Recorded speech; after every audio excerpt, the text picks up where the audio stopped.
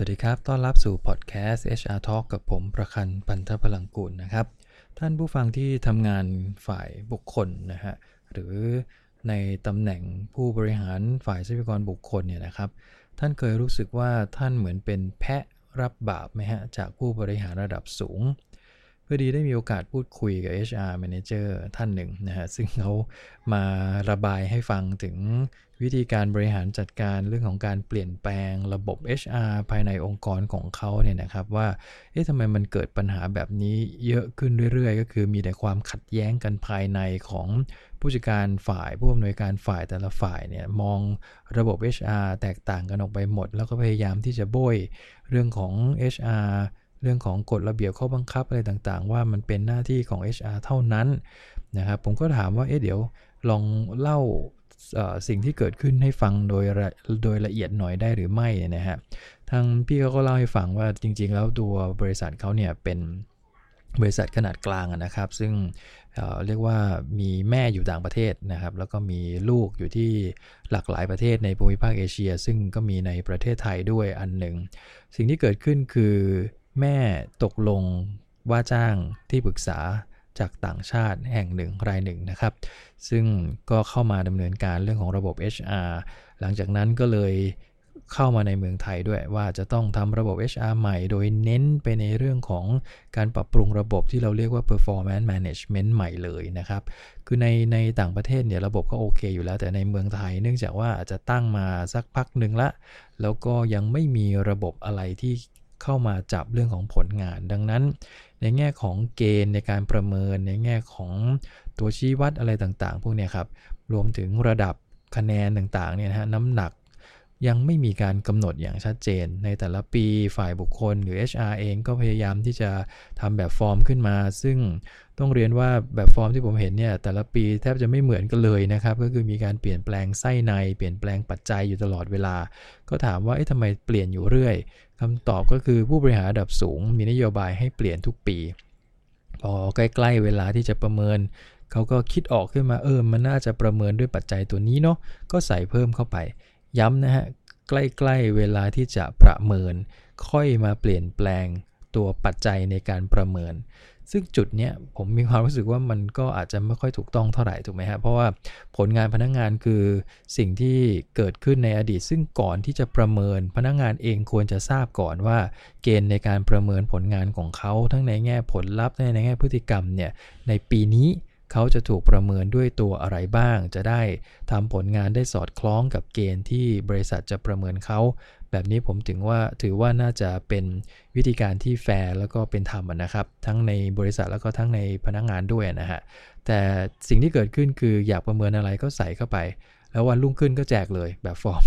นะบรรดาผู้จัดการก็งงว่าทำไมปีนี้ไม่เหมือนปีที่แล้วนะแล้วก็มีการชี้แจงด้วย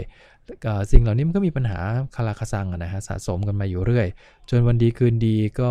ให้ทางที่ปรึกษาทางบริษัทแม่ครับส่งเข้ามาแล้วก็ดำเนินการแก้ไขปรับปรุงโดยที่ปรึกษากับ MD ของบริษัทที่อยู่ในประเทศไทยนี่แหละครับซึ่งเขาก็อยู่เป็นชาวต่างชาติทั้งคู่นะฮะคุยกันแล้วก็วางระบบนะระบบที่วางไว้ก็ถือว่าเป็นระบบสากลนะครับเท่าที่ผมอ่านก็ไม่ได้มีประเด็นอะไรประเด็นอยู่ที่ว่าเบอร์หนึ่งกับที่ปรึกษาภายนอกเขาวางระบบด้วยกันแม้กระทั่ง HR เองยังเข้าไปแตะได้ยากก็พอวางเสร็จปั๊บก็ส่งรีพอร์ตมาให้กับ HR ผู้จัดการฝ่ายบุคคลนั่งอ่านนะฮะอ่านเสร็จจบปั๊บก็มาได้ยังไงทำไมถึงมีเกณฑ์อะไรต่างๆโผล่มาเต็มไปหมดเลยทั้งที่ไม่เคยมีเกณฑ์เหล่านี้ปรากฏมาก่อนคือบางอย่างเข้าใจได้ว่าเป็นสิ่งที่ดีสำหรับบริษัทนะครับแต่บางอย่างก็งงว่ามาได้ยังไงอันที่1อันที่2ก็คือแล้วไม่มีนโยบายที่จะสื่อสารกับพนักงานเลยหรือคือ MD สั่งประกาศกล้าวเลยนะครับตูมเลยว่าให้บังคับใช้เริ่มต้นใช้ตั้งแต่วันนี้เป็นต้นไปทาง HR ก็ต้องทำหน้าที่สื่อสารโดยที่ MD บอกว่าในการสื่อสารเรื่องนี้เนื่องจากเป็นงานของฝ่ายบุคคลก็ให้ฝ่ายบุคคลนี่แหละเป็นแม่งานในการสื่อสารทำความเข้าใจระบบนี้ทั้งหมดโดยที่ HR จะต้องไปนั่งอ่านนั่งตีความศึกษาระบบทั้งหมดเนี่ยนะฮะที่ทางที่ปรึกษาวางเอาไว้แล้วก็ MD อนุมัติไว้แล้วเนี่ยนะฮะโดยที่ไม่สามารถจะโต้แย้งในบางมุมในบางประเด็นได้เลย บางมุมเนี่ยอาจจะไม่ค่อยสอดคล้องกับกฎหมายแรงงานของบ้านเราด้วยซ้ำไปนะฮะแล้วก็บางมุมเนี่ยเป็นมุมที่คือเป็นมุมดีนะครับแต่อย่างที่เรียนเขาไม่มีการสื่อสารกันก่อนนะครับพอหลังจากที่ HR เรียกประชุมเท่านั้นแหละครับกระจายเกณฑ์กระจายวิธีการประเมินต่างๆน้ำหนักทั้งด้านนู้นด้านนี้คือเขาเอา KPI มาใช้พอประกาศว่าจากนี้เป็นต้นไปเราจะมี KPI นะเชื่อไหมฮะระดับผอ.เนี่ยก็โวยวายขึ้นมาเลยเอ๊ะทำไมอยู่ดีสั่งให้มี KPI เราไม่เคยคุยกันเรื่องนี้มาก่อนมีเรื่องของ competency อยู่ดีโผล่ขึ้นมาจากไหนก็ไม่รู้พฤติกรรมประมาณ 7-8 ตัวมาจากไหนทำไมพวกเราไม่มีโอกาสได้ช่วยกันคิดก็เกิดอาการบางอย่างละอาการไม่พอใจเกิดขึ้นบางอย่างว่าทำไมเกิดสิ่งเหล่านี้ขึ้นนะฮะแล้วก็มีบางกฎเกณฑ์นะฮะที่มันโผล่มาแล้วเป็นกฎเกณฑ์ที่ค่อนข้างจะ strict มากนะฮะแล้วก็ไม่ค่อยยืดหยุ่นเท่าไหร่อย่างเช่นมีการนำเสนอเรื่องของการหักเวลาการมาทำงานขาดลามาสายถ้าเกินกว่าระเบียบข้อบังคับจะต้องเอาส่วนนั้นมามีผลต่อผลงานด้วยก็คือมีเกณฑ์เลยครับว่าขาดลามาสายได้ไม่เกินรวมทั้งหมดทั้งปีต้องไม่เกินเท่านี้ชั่วโมงหรือเท่านี้วันถ้าเกินกว่านั้นก็จะมีสเต็ปในการหักคะแนนผลงานออกไปทีละจุดแล้วก็ตัว KPI บางตัวที่โดนสั่งลงมาอย่างเช่นเรื่องของการต้องไม่มี OT เกินชั่วโมงที่กำหนดเอาไว้เพราะว่าบริษัทแม่สั่งมาว่าประเทศไทยตอนนี้มีปัญหาเยอะเรื่องของต้นทุนขายก็ไม่ได้เป้าแถมยังต้นทุนสูงอีก OT นี่ระเบิดระเบ้อ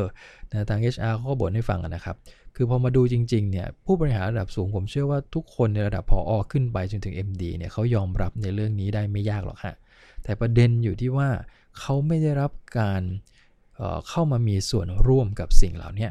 มันเป็นการสั่งตรงมาจากข้างบนโดยที่ไม่มีการหารือไม่มีการพูดคุยเลยทั้งที่ระดับผอ.นี่เป็นลูกน้องตรงของ MD นะครับแล้วเราควรจะคุยกันถูกไหมฮะว่าช่วงนี้นะจะมีระบบ HR ใหม่ออกมาเราจะทำกันยังไงดีวางแผนแบบไหนจะเข้ามาทำประชุมกันเพื่อที่ปรึกษาเขาว่ามาแบบนี้พวกเราคิดว่าอย่างไรจะมาปรับตรงไหนให้มันสอดคล้องกับประเทศไทยบ้างในมุมมองของบรรดาผู้บริหารระดับสูงแต่นี่ไม่มีฮะคือคุยกันเรื่องงานเรื่องอื่นแต่เรื่องระบบที่จะเอามาเนี่ยตัวเบอร์หนึ่งไปคุยกับที่ปรึกษาพอทำเสร็จปุ๊บแทงตุ้มลงมาเลยนะพอแทงลงมาปั๊บเนี่ยมันเกิดความระสำระสายอย่างหนักมากนะฮะผมมีโอกาสเข้าไปคุยแล้วก็ไปจับประเด็นได้มาเนี่ยก็คือจริงๆประเด็นไม่ได้อยู่ที่ระบบเท่าที่อ่านดูเป็นระบบที่ดีซึ่งหลายบริษัทในประเทศไทยก็ทำแบบนี้อยู่แล้วนะฮะก็อย่างเช่นมีการกำหนดตัวชี้วัดผลงานมีการกำหนดวัตถุประสงค์ของการทำงานในแต่ละตำแหน่งมีการหยิบเอาเรื่องของcompetency นะฮะเรื่องของพฤติกรรมในการทำงานซึ่งมันก็เป็นเรื่องปกติที่ระบบประเมินหรือระบบบริหารผลงานขององค์กรทั่วไปที่กำหนด2มุมนี้เป็นหลักถูกไหมฮะแล้วก็มีการกำหนดน้ำหนักในแต่ละระดับเช่นระดับบริหารระดับสูงระดับกลางแล้วก็ระดับเจ้าหน้าที่ลงถึงระดับในโรงงานอย่างเงี้ยนะฮะว่าน้ำหนักระหว่างผลงานกับตัว competency มันมีความแตกต่างกันอย่างไรเราจะเน้นตรงไหนมีการหักคะแนนยังไง5 4 3 2 1ตรงไหนคือมาตรฐานตรงไหนคืออะไรคือกำหนดมาเสร็จเรียบร้อยครับ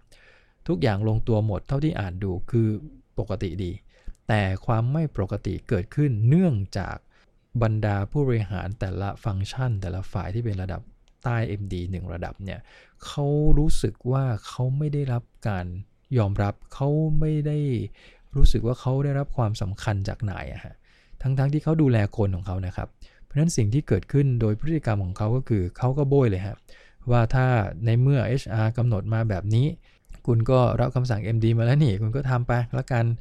ระบบพวกนี้ก็ถือว่าฝ่ายบุคคลเป็นแม่งานเพราะฉะนั้นให้ฝ่ายบุคคลเนี่ยมาชี้แจงกับพนักงานของผมทุกคนว่าทำไมจะต้องมีเป้าตัวนี้ทำไมต้องมาหักคะแนนตรงโน้นทำไมต้องมาหักคะแนนตรงนี้คำถามคือ HR จะทราบไหมครับลึกๆมาจากไหน HR เองก็ไม่ทราบแต่ประเด็นก็อยู่ที่ว่าเบอร์หนึ่งนั่นแหละครับที่จะต้องทำหน้าที่เป็นคนสื่อสารแม้ว่าจะพูดคนละประเทศภาษาอังกฤษก็คุยกันได้ถูกไหมครับแต่อย่างไรก็ดีถ้าไม่ได้ก็มีล่ามได้อยู่แล้วแต่ด้วยอะไรก็ไม่ทราบเบอร์หนึ่งยืนกรานว่าไม่ใช่หน้าที่ของเขาแปลกดีนะฮะไม่ใช่หน้าที่ของเขาที่เขาจะมาสื่อสารเรื่องพวกนี้เพราะเรื่องพวกนี้มันมีหน่วยงานที่ต้องรับผิดชอบอยู่แล้วคือฝ่ายบุคคล ฝ่ายบุคคลก็นั่งเหวอเลยว่าตกลงผมจะสื่อสารยังไงโดยที่ไม่รู้ตื้นลึกหนาบางเลยไม่รู้ที่มาที่ไปด้วยซ้ำไปว่าทำไมถึงต้องวางแบบนี้สถิติการขาดลามาสายเดิมบริษัทก็ไม่เคยเอาไปดูตัวเบอร์หนึ่งก็ไม่เคยเอาไปดูเลยอยู่ๆวันดีคืนดีก็โผล่ขึ้นมาเป็นกฎเกณฑ์แบบนี้มันก็เลยทำให้มันเกิดความรู้สึกว่าโดนบังคับใช้จุดนี้ผมไม่ได้มองว่าระบบผิดนะครับผมมองว่าประเด็นที่มีปัญหาคือเรื่องของ change management นะครับการบริหารการเปลี่ยนแปลงมากกว่าไม่สื่อสารไม่ให้ความสำคัญกับผู้บริหารในบางระดับเพราะจริงๆแล้วการจะเปลี่ยนระบบพวกนี้แม้ว่าจะเป็นระบบที่อาจจะดูแล้วมันก็เป็นแค่ระบบ HR บางคนก็บอกก็แค่ระบบ HR จริงๆแล้วแค่ระบบเนี่ยมันทำให้เกิดความขัดแย้งกันมาหลายแห่งแล้วนะครับเพราะฉะนั้นในปัจจุบันนี้เท่าที่ผมเห็น HR BP HR ที่เป็น Business Partner นะฮะรวมถึง HR ที่เป็น People Manager People Management ต่างๆที่องค์กรทั่วๆไปเขามีกันเนี่ยเวลาเขาจะริเริ่มการเปลี่ยนแปลงอะไรให้มันเกิดขึ้นในองค์กรเขาเนี่ยนะครับเขาจะต้องไปขายไอเดียเบอร์หนึ่งให้เรียบร้อยหลังจากนั้นเบอร์หนึ่งถ้าซื้อไอเดียนั้นสิ่งที่จะต้องทำต่อคือเบอร์หนึ่งจะประกาศสนับสนุนไอเดียนี้อย่างเต็มที่พร้อมกับเป็นผู้สื่อสารลงไปว่าจากนี้เป็นต้นไปเราจะมีการเปลี่ยนแปลงระบบ HR ในเรื่องอะไรบ้างโดยที่เราจะให้ผู้อำนวยการต่างๆหรือผู้บริหารในแต่ละระดับเข้ามามีส่วนร่วมบางแห่งเขาตั้งคณะกรรมการขึ้นมาเลยก็มีนะครับว่าหลังจากนี้ต่อไปเราจะพิจารณาเร่งด่วนให้มีตัวแทนของหน่วยงานหลักๆเข้ามาอยู่เป็นกรรมการเพื่อพิจารณาปัจจัยในการประเมินพิจารณาเรื่องของ KPI ร่วมกันที่เป็น KPI หลักขององค์กรจากนั้นก็ให้แต่ละฝ่ายเข้ามามีส่วนร่วมในการมองว่าไอ้ระบบที่ทำไว้เนี่ยจุดไหนที่เรียกว่าดีจุดไหนที่เรียกว่าต้องปรับปรุงซึ่งสิ่งเหล่านี้เชื่อไหมครับว่า HR กับผู้บริหารมีคำตอบในใจอยู่แล้วว่าจะเดินระบบแบบเนี้ยนะแต่เขาไม่ฟอร์สไงฮะเขาไม่บังคับลงมาเขาอาศัยการเรียกว่ามีความร่วมมือจากหน่วยงานต่างๆโดยการเรียกประชุมเพื่อปรับปรุงระบบในแต่ละครั้งนะครับโดยที่แต่ละครั้งก็จะมีความชัดเจนว่าในวันนี้เราจะมาคุยกันเรื่องของ KPI ก็จะถามความรู้สึกของผู้จัดการผู้บริหารต่างๆว่ารู้สึกยังไงแบบไหนถ้าบริษัทจะหยิบยกมาใช้ทำไมต้องใช้เพราะอะไรนะครับเราจะวัดผลงานกันไปเพื่ออะไรกันแน่คุยกันไปตั้งแต่ต้นซึ่งมันตรงนี้แหละครับผมว่ามันเป็นการสร้างการยอมรับสร้างความยอมรับที่ดีกับทุกๆฝ่ายทุกๆระดับพอถึงเวลาคุยกันมีใครไม่เห็นด้วยแล้วก็มองชี้ประเด็นที่น่าจะเกิดปัญหาข้างในเราก็มาถกกันนะครับว่าถ้าระบบนี้จะเอามาใช้กับบริษัทเองควรจะมีการปรับในส่วนที่มันเป็น minor change ต่างๆในส่วนย่อยๆยังไงได้บ้างเพื่อให้มันสอดคล้องกับวัฒนธรรมของเรานะฮะสอดคล้องกับวิธีคิดวิธีการทำงานแต่ต้องไม่ลืมว่ายังไงก็ต้องคงหลักการที่มันถูกต้องเอาไว้ถ้าเราริเริ่มแล้วก็เปลี่ยนแปลงแบบเนี้ยฮะผมว่าความขัดแย้งมันไม่เกิดแต่สิ่งที่องค์กรนี้เกิดแล้วผมเชื่อว่าหลายแห่งก็น่าจะเป็นคล้ายๆแบบเนี้ยฮะคือฟอร์สลงมาแล้วก็ไม่มีการพูดคุยใดๆทั้งสิ้นนะครับสุดท้าย HR นี่กลายเป็นแพะจริงๆนะฮะคือพี่เขาบ่นกับผมว่าเนี่ยทุกวันเนี่ยจะต้องไปนั่งคุยกับบรรดาผอ.ซึ่งผอ.เองก็เล่นแง่ตลอดเวลาทั้งที่ลึกๆแล้วพวกนี้เขาเข้าใจนะครับว่าแม่เขามีนโยบายมาแบบเนี้ยมันจะต้องมีตัววัดมันจะต้องมีตัววัดผลลัพธ์ซึ่งตัวบรรดาผู้บริหารเขาบอกลึกๆเขาเข้าใจผมไปคุยด้วยเนี่ยเขาบอกเขาเห็นด้วยเลยแต่ประเด็นที่เขารู้สึกไม่ค่อยดีเลยก็คือเขาเหมือนโดนทิ้งอะฮะลอยเคว้งคว้างอยู่ดีๆแล้วก็แบบคือเขารู้สึกว่าเขาเป็นผู้บริหารแต่สุดท้ายทำไมโดนนายแบบไม่ให้ความสำคัญกับเขาเลยเขาไม่มีความหมายใดๆเลยใช่ไหมกับการบริหารจัดการในเรื่องต่างๆขององค์กรทำไมไม่ถามความเห็นทำไมไม่เอาเขาเข้ามามีส่วนร่วมคือประเด็นมันเหมือนเขาแสดงอาการงอนๆนี่เนี่ยนะฮะเลยพานไปทุกเรื่องเลยครับกว่าจะแก้ได้แถมยังไปคุยกับเบอร์หนึ่งก็ยังยืนกรานว่าฉันจะไม่มาสื่อสารใดๆทั้งสิ้นสุดท้ายมันจับไม่ลงนะครับก็เลยเกิดความขัดแย้งค่อนข้างจะเยอะทีเดียวแต่ระบบที่อุตสาห์จะเอามา implement ใหม่ซึ่งเป็นระบบที่ดีนะฮะแต่กลับกลายเป็นว่ามีการต่อต้านเกิดขึ้นผู้บริหารระดับสูงบางคนที่เล่นแง่มากๆก็พานที่จะไม่ใช้ระบบหรือไม่ก็ทำให้ระบบประเมินออกมาแบบเบี้ยวๆปูดๆเพื่อเหมือนกับตั้งใจที่ว่าจะทำให้ผู้บริหารเห็นว่าอยู่ต้องมามองเรื่องของความสำคัญตรงนี้นะซึ่งเอาเข้าจริงๆก็ไม่ถูกต้องถูกไหมฮะดังนั้นถ้ากรณีที่เราต้องการจะทำให้การเปลี่ยนแปลงมันเกิดขึ้นแบบราบรื่นนะครับหนึ่งเลยคือต้องอาศัยความร่วมมือคือเบอร์หนึ่งจะต้องเคลียร์ชัดเจนและจะต้องเป็นผู้รับผิดชอบในการสื่อสารในมุมของนโยบาย ว่าเราจะเปลี่ยนแปลงในเรื่องอะไรบ้างจากนั้นก็อาจจะมีการมอบหมายให้ HR แบบให้คนอื่นแบบชัดเจนเลยให้ HR เป็นแม่งานหลังจากนั้น HR จะต้องทำหน้าที่เก็บข้อมูลหรือวางระบบอะไรต่างๆก็ได้ตามสเต็ปโดยเน้นไปที่การสื่อสารบ่อยๆแล้วก็ให้แต่ละระดับเข้ามามีส่วนร่วมในขอบเขตที่ควรจะเป็นเพื่อให้เขาได้แสดงความคิดเห็นถ้าเขาแสดงความเห็นแล้วเราโอเคเห็นด้วยมันก็จะเท่ากับว่าเขาต้องมีส่วนในความเป็นเจ้าของตรงนั้นเขาก็ต้องเดินตามระบบที่เขาแสดงความเห็นหรือแสดงออกมาตรงนั้นด้วยนะฮะมันก็จะทำให้การเปลี่ยนแปลงมันดีขึ้นราบรื่นมากขึ้นนั่นเองก็